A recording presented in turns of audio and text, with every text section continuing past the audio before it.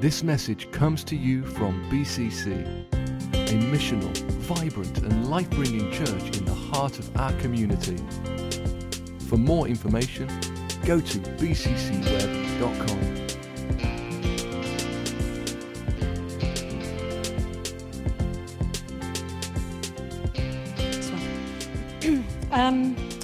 In the first service, during the worship, God really spoke to me. In my family, I really feel like I'm a matriarch. I'm the oldest female in my generation, and I feel a sense of responsibility before God to pray for my brothers and sisters, my nieces and nephews, to carry the baton on from my parents who have both died, and to stand in that gap between my family and God, because none of them are believers, apart from one niece and nephew and my brother-in-law from my late sister. And so I really feel that responsibility, but I feel that sense of responsibility in the church as well.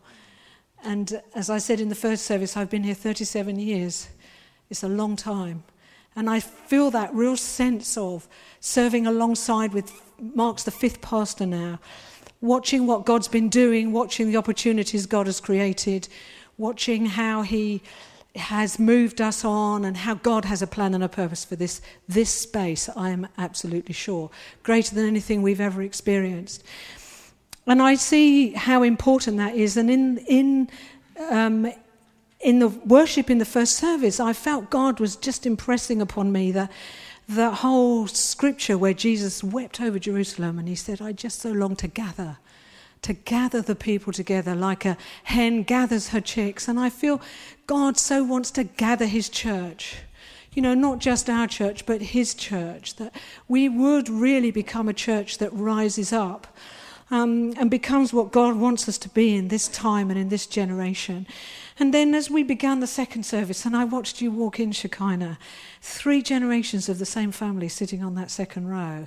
And I just thought, God, this is, it's so important that one day you girls will be carrying the banner for your generation. You'll be carrying the baton. You'll be the matriarchs in your family. And how important it is that not just in our families, but in church life. It's not just about me and the here and now. It's about the next generation. It's about you guys standing on our shoulders and we standing on the shoulders of the people before. The generational thing is so important, and to see our place in that. And I just feel that God was affirming that to me again in this second service, that we shouldn't neglect that it's so important to find our place, to find our fit. Life is not about me and mine. Life is about God and his purposes and his plans for me being on the earth. When I die, I want it to say something on my gravestone that will emphasize who I was. Not, she had a widescreen television and, she had a new car every 3 years. What's all that about? It's about who we are in Christ. When my father died, my father was a man of faith, and we wrote on his gravestone, to a father, grandfather, husband, all this kind of thing, who lived his life by faith, who lived his life something like, I can't remember now, in faith, who gave his life for others. Because he did. My father gave his life for others all the time. He was other-minded. And that sums him up. He lived his life for others. He always put my mum and us before him. And he lived his life for others. What a great thing to have written on your gravestone. When Mark asked me to wind up the year, which he did last year as well, it was quite interesting. But as soon as he asked me to speak today, God dropped something in my heart, immediately dropped something in my heart. And it's the fact that God is a finisher. God is a finisher. God is committed to... Anybody up there? God is committed to finishing what he starts. God is committed to finishing what he starts. God will never start something and leave it half finished. Many of us are starters and stallers. How many of you started something in 2014 that you wish you hadn't, or you haven't finished? We're starters and stallers. God is a finisher. endings are important. And in the work that I do, endings are important. Finishing is important, coming to that place of finishing. And God is a finisher. God is committed to finishing what he has started. And one of my favourite scriptures is in Ecclesiastes 3. And it's this. It says, "Yet God has made everything beautiful in its own time. He has planted eternity in the human heart. And even so, people cannot see the whole scope of God's work from beginning to end." God has planted it. I love that. God has put something in my heart that is drawing me towards a bigger picture, that is drawing me towards something greater than me. God has planted eternity. That word planted, it means to assign. God has assigned something into your heart which can give you a big picture mentality that can draw you towards what he wants to finish. That word planted also means to, without fail, fasten. So God has fastened something into our hearts that will not fail. It also means to be restored. So God has planted something in our hearts to restore us. But God is from the beginning and he's at the end. God is eternal. It says God sees the end from the beginning, not the beginning from the end. God's not standing at the beginning looking down towards the end. God is standing at the end also, drawing us towards something, towards his plan and purpose, towards what he wants to do, towards the bride of Christ, towards his kingdom coming on earth, toward everything that he's planned and purposed. He's drawing us like a shepherd. He's gone before and he's drawing us. God has planted something in our hearts which, if we can awaken by the Spirit of God, will help us to see a big picture, a much bigger mentality than we have about me and mine and everything that we bemoan. In my job at work, I have to look at how my department fits into the whole organisation. I cannot work in isolation. I cannot say, this is my department, we'll do it my way, and everybody else can suck it up or get on with us. No, my department has to fit into the bigger picture of the organisation. It has to fit into the strategy. It has to fit into the picture of what we're doing, the ethos of what we're doing. It has to be seamless. And in the church, it's got to be the same, that everything we do has to fit in with God's plans and purposes and his callings. And he's planted something in our hearts that will draw us toward that. And therefore, we need to understand what it is God is doing, not just corporately, but individually within the church. Can you recognize within you what God has put in you that's heading towards eternity? God has planted something in there. God's plan is for salvation. God's plan is to establish his kingdom. God's plan is to restore that which was lost, isn't it? And God's plan, he says, he came to destroy the works of the evil one. We can have all the plans we like, but if they don't fit into God's plans, then they're plans in vain. And God wants us to line up with what he's doing. God has every intention of finishing what he started.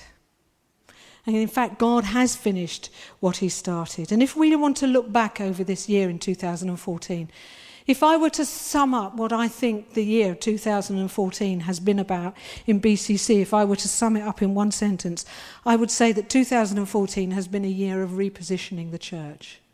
We've been repositioning ourselves, reorganising ourselves towards the plans and purposes of God. And I think one of the things that's been the greatest influence on our repositioning this year has been the Wednesday night prayer meetings. Mark is absolutely right when he said prayer is where the power is. And this is not a moan about you if you don't come on Wednesdays, because I know some people just can't come on Wednesdays. But what I want to say to you is, where is your desire for prayer? Because there are many people who could come that don't come. And I think the biggest influence that we've had over this year on the way things have changed has been that Wednesday night of prayer. When we gather together, when we cry out to God, when we praise and we worship and we bring to God the needs of the church and what he's doing. I think that's been one of our biggest influences in what we're doing. We've sought also in this year, in 2014, to put Jesus at the centre. Jesus has got to be at the centre. Everything we build has got to be on the chief cornerstone. And one of my prayers, and these guys know this, one of my prayers around the church has been for many years, and even so much in 2014, God, don't let us build anything that's not built on you. I'm not interested in building anything. I'm not interested in building a reputation. I'm not interested in building big numbers even. I'm not interested in building anything that is not built on the chief cornerstone. We haven't got time to be doing that anymore. We can only build on the chief cornerstone. We need to see what God is doing. So God, don't let us be distracted into doing anything else. One of the things that's been lurking in my mind all year and keeps coming back to me is about... No, that's fine. It's not that. Is about my longevity here. God has reminded me about that many, many times over this year. And I keep asking God, why are you bringing that into my focus? And I think it's because God is saying he's not finished here. He's not finished here. And that he's got more that he wants to do. But he wants to align us. He wants to align us, and he wants us to be aligned with his purposes and with his opportunities. So what else have we done this year here? Well, Mark has already said we've seen many people respond to the gospel. We've seen many people respond in their hearts. And we've seen many people baptized, more people baptized and responded than I think we've seen for many, many years in this place. Now, what is that saying? That is a sign that God is moving. You know, people's hearts are being stirred by the Spirit of God. Therefore, God is doing something in this place. What does that say? It says God is entrusting us. God is entrusting us with more people. So we've gone to 2 services. I know we're not full today, but people are away. So now we're making space. We haven't gone to 2 services because we like doing everything twice. Trust me, we don't. We don't. It's exhausting. I will have to have a little nap this afternoon. It is exhausting doing everything twice. We're not doing it for that. We're doing it because we're creating space for more people, because we believe God is entrusting us with more people, and therefore we need to do that. So what else have we done this year? Well, we've looked at every department. We've looked at this building. It's not going to do us for too much longer. And we've looked at every department, and we've looked at everything we do, and we're beginning to reposition ourselves to ensure that we're doing what God wants us to do. I think one of the biggest things we've re-looked at is Hope Foundation this year, and it's been a great opportunity to recreate something. Recreate. What does God want us to do in our outreach? We've been going out into Macedonia, some of you. I think one of the most amazing things about that is not what you've done for them, but actually what they've done for you. Because everybody who's been out there has come back different. You know, when we step out and do something outside of our comfort zone, outside of our world, outside of you, me and mine, it actually impacts us and it changes us. And it's been a great thing. We're beginning to look up and we're beginning to look out. We've intentionally taught across the year. Intentionally, the guys sit down and plan what it is we're going to teach the church. The whole purpose of a teacher is to build up the body of Christ. My whole purpose and reason for being here and standing here and doing this is because the purpose of a teacher is to build up the body of Christ and bring it to maturity. So Sunday mornings are about that. It's about helping us as a group of people to grow and to mature and to become what God wants us to be. So now here's a little test for you. Between January and May, what did we teach on? Oh, I'm glad you were all listening. It was a worthwhile series, that one. January to May, we taught on identity, mistaken identity. Well done. I must quickly flick through their notes. We spent 4 months talking about our identity, who we are in Christ. The whole purpose of that was to try and cement something in us that was new, that would stand us firm, our identity. And then from May until September, we talked about what?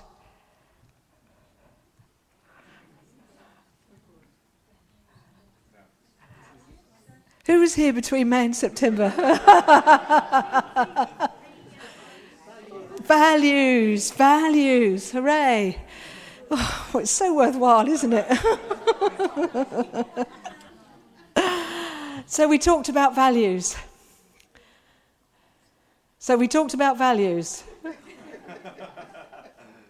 Thank you. And we talked about reproducing disciples, didn't we?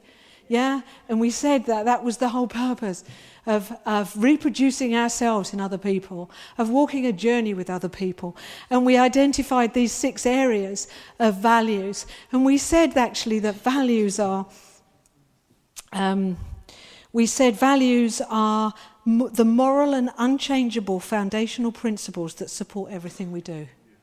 The moral and unchangeable principles, foundational principles that support everything we do. We should remember these.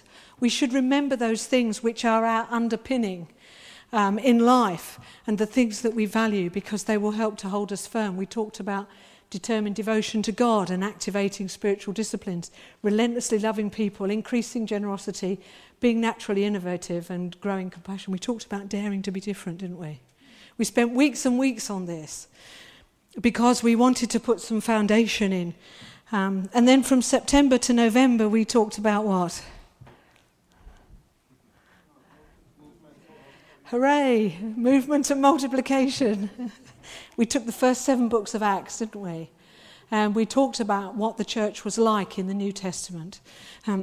All of that was intentional. And then in December, in this last month, we've been talking about believing. Setting you up ready for next year for a better life. And I'm sure that's going to be very exciting. We intentionally look at what we're doing. I'm very much a person who lives by intention. Because if we don't live by intention, we live by default. And I haven't got enough life left to live by default anymore. I have to live by intention. And ensure that what I do is what I mean to do and what I want to do. Because if we don't have some kind of intention and plan where we're going and what we're doing, we will live by default, and our default mode won't really get us where we want to be in God. So I think one of the most incredible facts that I heard this year, which I think about over and over and I can't get away from, in the bigger picture of God's plan and purposes, is the number of people there are on the earth. This year in 2014, supposedly the 7th billion person was born. And the interesting thing that you might not find this interesting, but I don't know why it's so impressed on me, but I find it very interesting that up until about 200 years ago, there was only 1 billion people on the earth. But in the last 200 years, we've gone from 1 to 7 billion. That's a lot of people. And there's a lot of chaos on the earth. But Jesus said the harvest is ripe. The harvest is ripe. The labourers are few. We've been put on the earth for such a time as this, I believe. We have. We're here for such a time as this. David said he wanted to serve the purposes of God in his generation, and I do too. Why, God, have you put us around in this time when there are so many people on the earth? So many people that need Christ. So many people that need to know freedom and need to know a way of salvation. I think it's an important thing for the church. And God wants us to rise up in that. He said it's not his will that any should perish, but that all should come to a knowledge of Christ. This might have been a really awful year for you. This might have been a year of sorrow. It might have been a year of sadness. It might have been a year of loss. You might have lost your job. You might have had problems in your family. You might have had all sorts of difficulties. And this year, you might just can't wait for Thursday and to put this whole year behind you. I've had years like that, but I haven't had that in 2014. 2014 has been a great year for me, and it may have been a great year for you. I've got so much to thank God for. I've got so much to praise God for. I've had my eyes open to things. I've been closer to God. I've walked with God. It's been a great year, and I'm thankful for that. But whatever you've been through this year, one thing we do know, and Hebrews tells us, is that all things work together for good, for those that love God and are called according to his purpose. And you might be thinking, how on earth can what I've been through this year actually work towards my good? But one thing I've really realised this year very much is that everything that we go through in life creates an opportunity. And no matter how good or how bad what we go through, it creates an opportunity. And it creates an opportunity for me to love more, or for me to forgive more, or for me to trust more, or for me to seek God more, or for me to learn not to do the same thing over and over again. Everything we go through in life creates an opportunity. Perhaps being a nurse, I'm signed up to lifelong learning because we have to. But I always want to learn. I always want to change. I always want to grow. I always want to know how I can do better in something. And everything we go through in life creates an opportunity for us. And we can grasp that opportunity. And we can allow it to move us on in God. God doesn't waste anything. Nothing that we've been through in our life, whether it's a mistake or whether it's been what we've considered to be the right thing, is a mistake in God's eyes. God will use everything. God will use everything that we've been through to shape us, to mould us, to help us, and to move us on. And it took me quite a long time in my life to realise that my whole life is made up of mistakes as well as good things. But that's what's made me. That's what's made me who I am. And so we know that God will use all things according to his purpose.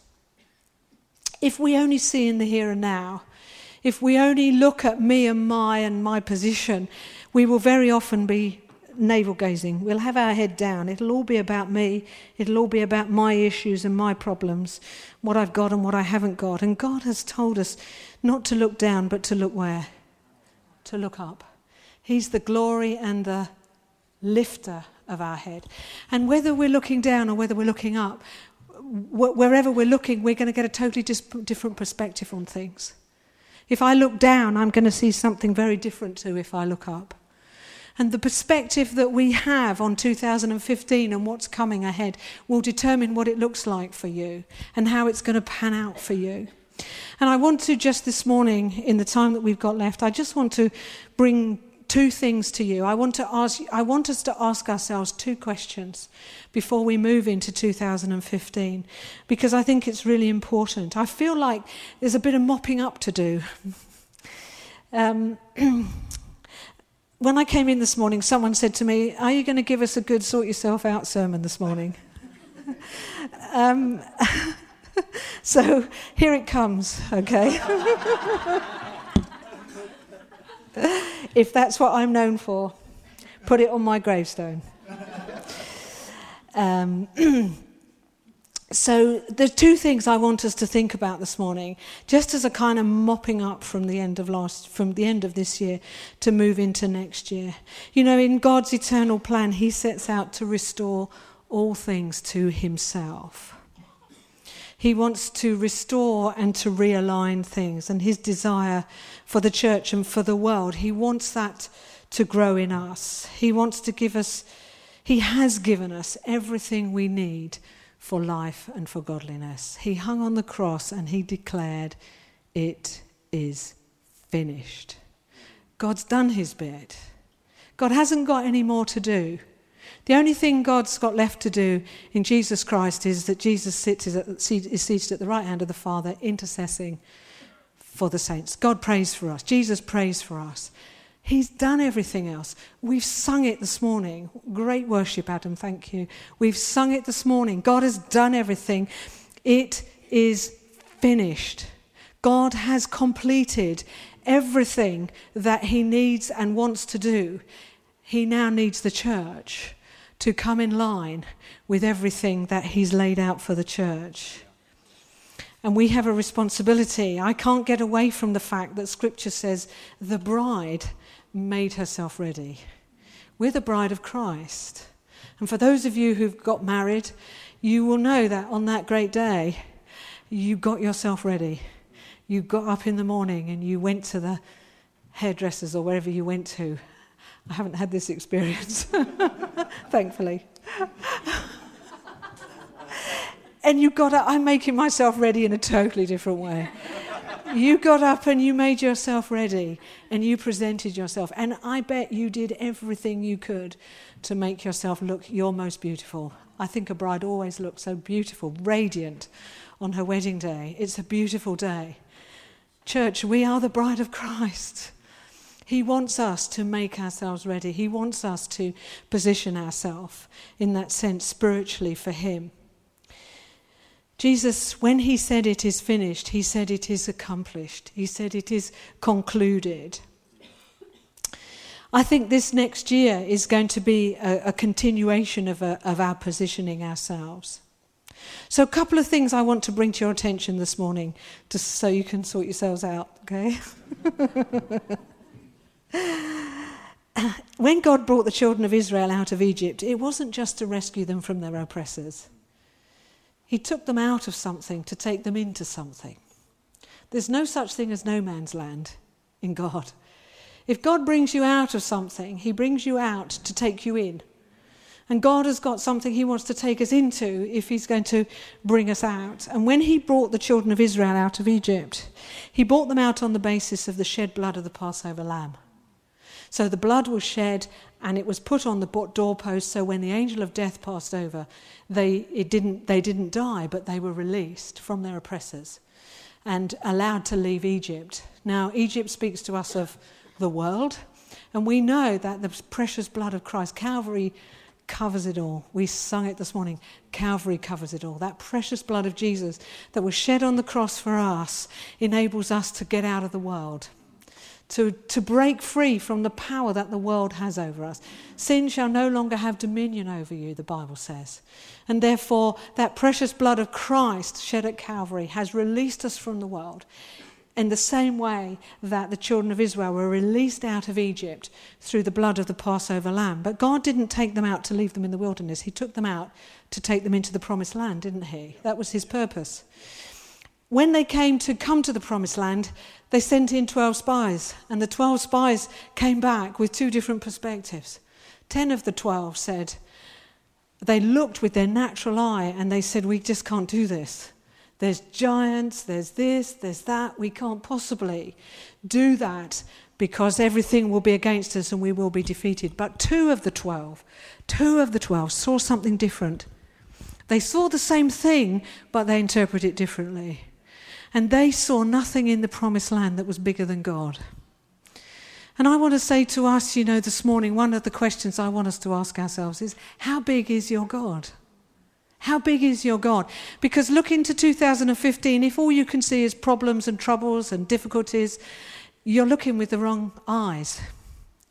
If nothing you can see in your world is bigger than God, then 2015 is going to be a great year. There's a friend of mine at work, and she talks to me.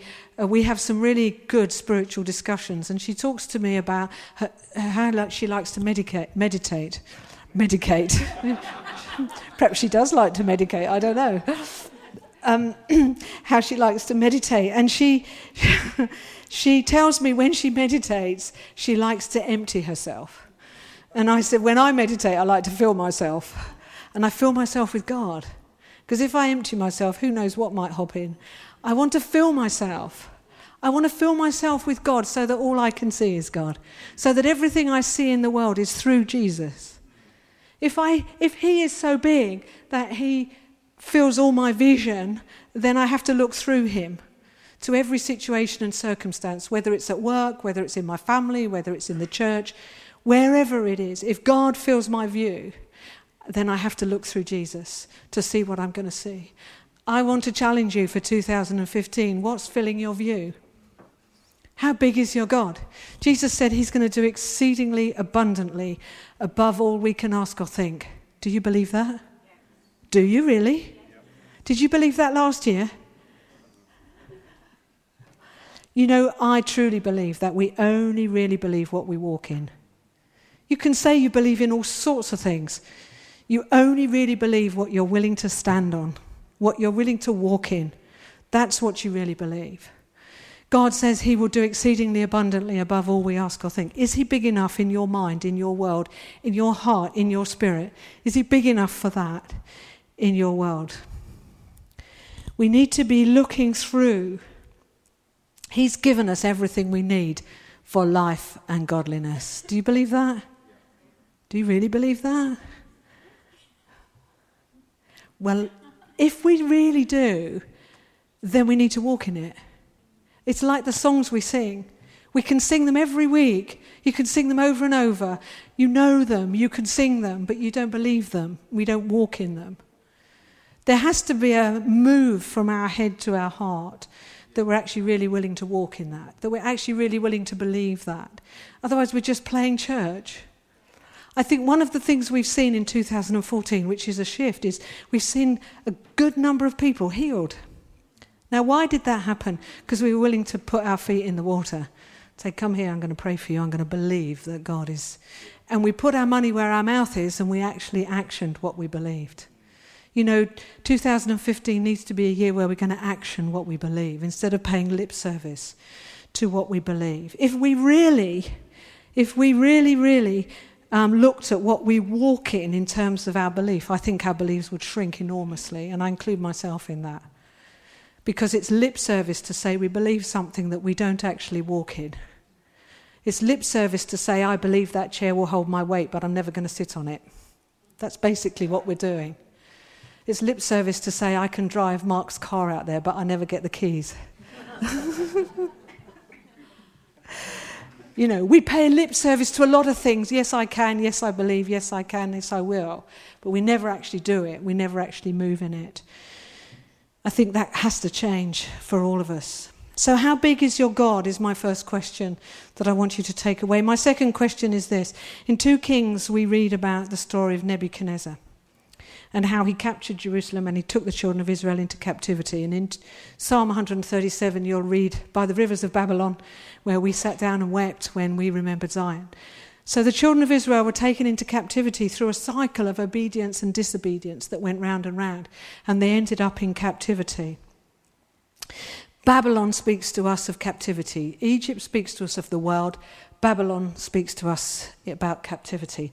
I don't think I've been more acutely aware than I have been for many years, as I have been in 2014, about how many people live in captivity. I think much of the church lives in captivity. People that I talk to, people that I counsel, in my work world, I've probably added around 200 people to my world this year through mass recruitment and through other things that I've been involved in. I've had contact with many, many people who are in captivity. Many, many people who are bound and held down and held back. And I think that I've seen it a lot in the church, but this year, for some reason, I don't know why, I seem to have had a real dose of it, as it were, coming across many, many people who were held captive and who were held back. I think if there were one thing that I could highlight about why I think people are held back, I would say it's believing lies about themselves. Believing lies about themselves. I can't do this, I'm no good. And believing lies about what they think other people think of them. It's quite phenomenal. Do any of you know the story of Gulliver's Travels? Any of you know that story? Gulliver was a full-size man who went to Lilliput. It's not true, by the way, and it's not in the Bible. And he went to Lilliput and he came across little people who were very little. And he was a giant and they were all little, and the only way they could capture him was when he was asleep and he was lying down on the beach, was to pin him down with hundreds and hundreds and hundreds of little ropes. And if you can visualize that picture, if you've read the children's story of Gulliver, you'll see him lying down and he's got lots of little ropes over his arms, over his legs, over his body, and he's pinned down by hundreds of little ropes. But each little rope on their own couldn't hold him down. It needed a lot. And I see that. I see many people like that, held down by lies. Held down by lies about themselves, lies that they've been fed to, lies about all sorts of things, and things that bind them and hold them down. Not just people out there in the world, people in the church. Held captive by fears and anxieties and worries and concerns. We say we believe God's given us everything for life and godliness, but we're not walking in it. The biggest thing that people are walking in, I think, is fear. Fear is the devil's way of preventing people from rising up to be who they are. Did you know that fear is not a spiritual gift? It's not. It's not. But people are full of fear.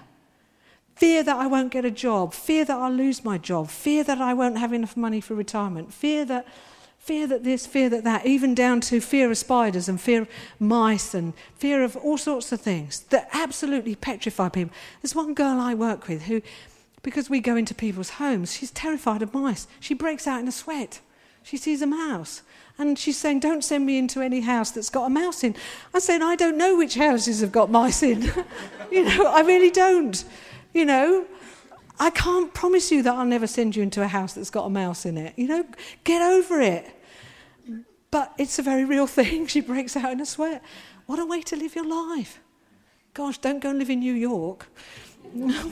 End up with a heart attack. It's full of mice and rats. People are filled with fear. The church, seriously. People in the church filled with fear, filled with anxiety, fearful, worrying, anxious, frightened. That's not the kind of life that God's called us to. Jesus said, I've come to give you life and give you life more abundant. And we need to hide ourselves in him. So my second question to you this morning then is, what are you afraid of? What are you afraid of? What drives you in the fear realm? What are you afraid of? What's pinning you down? What's holding you captive?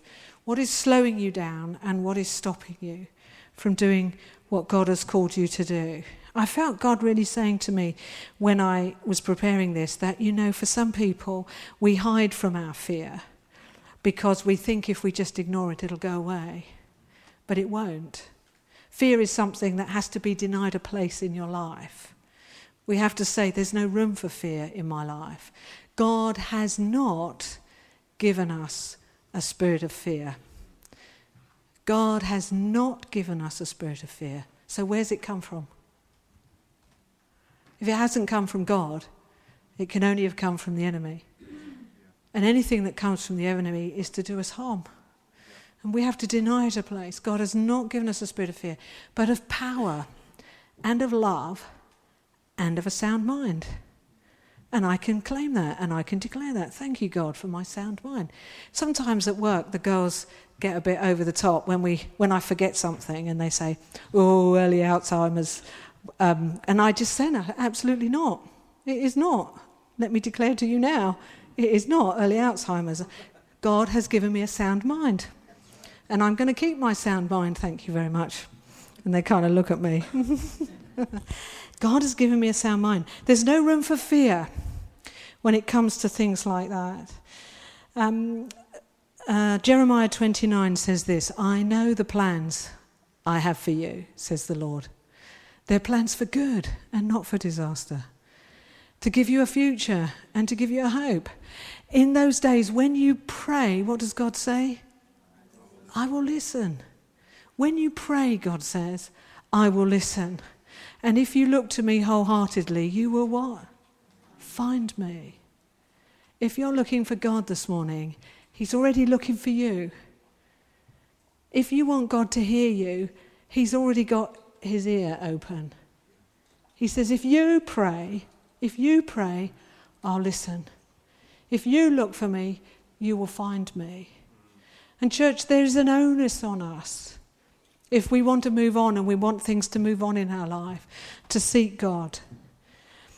God has already done his part. God has already finished it. When you pray, God says, I will listen. Think about that. When you pray, God says, I will listen. How many people would like to be listened to? Yeah? Well, God's standing there like this. He's saying, when you pray, I will listen. When you talk to me, I'm listening. An opportunity there. As Mark said earlier, God loves all the time.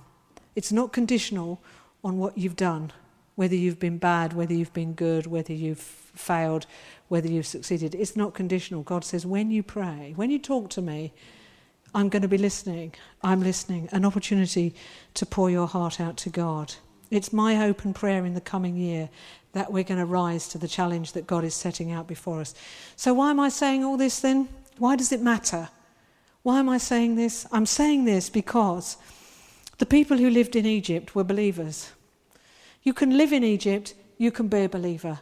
They had their prayer meetings, they had their worship, they still had all those things, but they lived in oppression. But they still had all those things. You can be a believer, you can live in the world, You can be half-hearted, you can come on a Sunday, you can have a mediocre kind of Christian life and still be in the world. You can live in Babylon and be a Christian. They still had their worship services, they had their harps down by the river. They sung, they worshipped, they had their prayer meetings.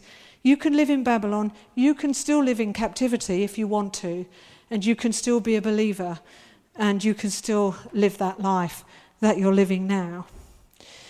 But if you want to possess the land, if you want the fullness of God in your life, then you have to live in the promised land. Because you cannot possess a land that you don't live in. You have to live in the land. You have to live in the promises of God. You have to live in the truth of God's word. You have to be walking it out in your day-to-day work, in your day-to-day life, in order to know the fullness of God, in fullness of God in our lives. All that God wants for us, all that God wants to accomplish in us is found in the promised land. He took them out of oppression. He took them out of the world to take them into something that was different, something that was promised. If we want what God wants us to have, we have to be in that promised land. You'll never possess what God has for you in Egypt or in Babylon.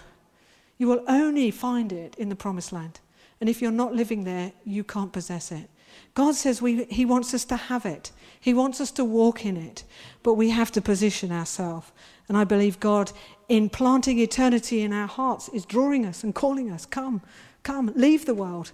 Leave the captivity, leave Egypt, leave Babylon, and come into the promised land where I can give you everything I've got ready for you.